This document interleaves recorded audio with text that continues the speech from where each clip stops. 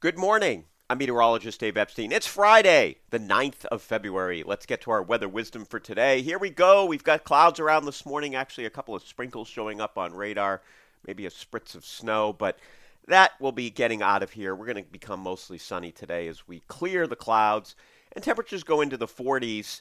A light southerly wind around this morning. And this is going to be the last time that we are below freezing until probably for most of you Sunday night. Some of you will actually stay above freezing Sunday night, but certainly as we head for later next week, we're going to cool off back into the 20s, but it's a little mild stretch once again.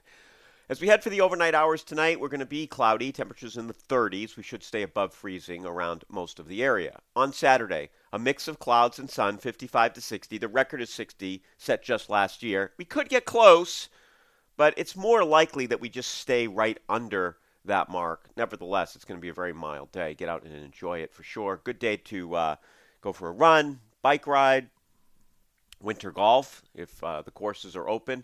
If you're traipsing around the yard, just be careful. If your area is very wet, you don't want to walk too much on it because it can compact the soil this time of the year, and that's not good just for the soil structure and all of that. So I try to stay on paths if I'm doing any work, or limited walking on the grassy surfaces. All right, as we head for Saturday night, clouds, it stays near 40 all night. That's like higher than the average temperature during the day. And Sunday, partly sunny, up near 50, a little cooler. Monday, partly sunny, back down into the 40s.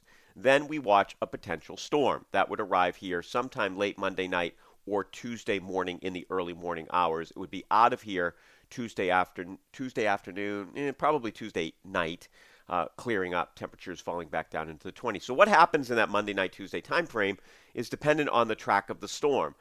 Temperatures are not going to be super cold for this storm, so it'll be maybe even starting as rain and then transitioning over to snow.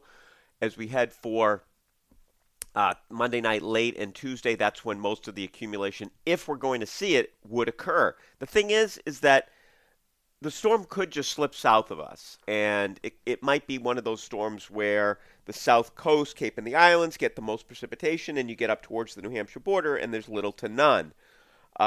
It's Friday, so we've got Saturday, Sunday, Monday, really 4 days of model activity to come in here. So at this point, it doesn't look like a blockbuster storm. I'm not saying it's not going to be, but it's just the next chance of a storm in this pattern, and then we clear out, and we're colder. Temperatures in the 20s Tuesday night, and we're only in the 30s Wednesday and Thursday with dry conditions here for that part of next week. So if you're wondering when the next potential storm is, it's Monday night and Tuesday. Don't know yet how much impact, if any, it's going to have. Have a great day, everybody.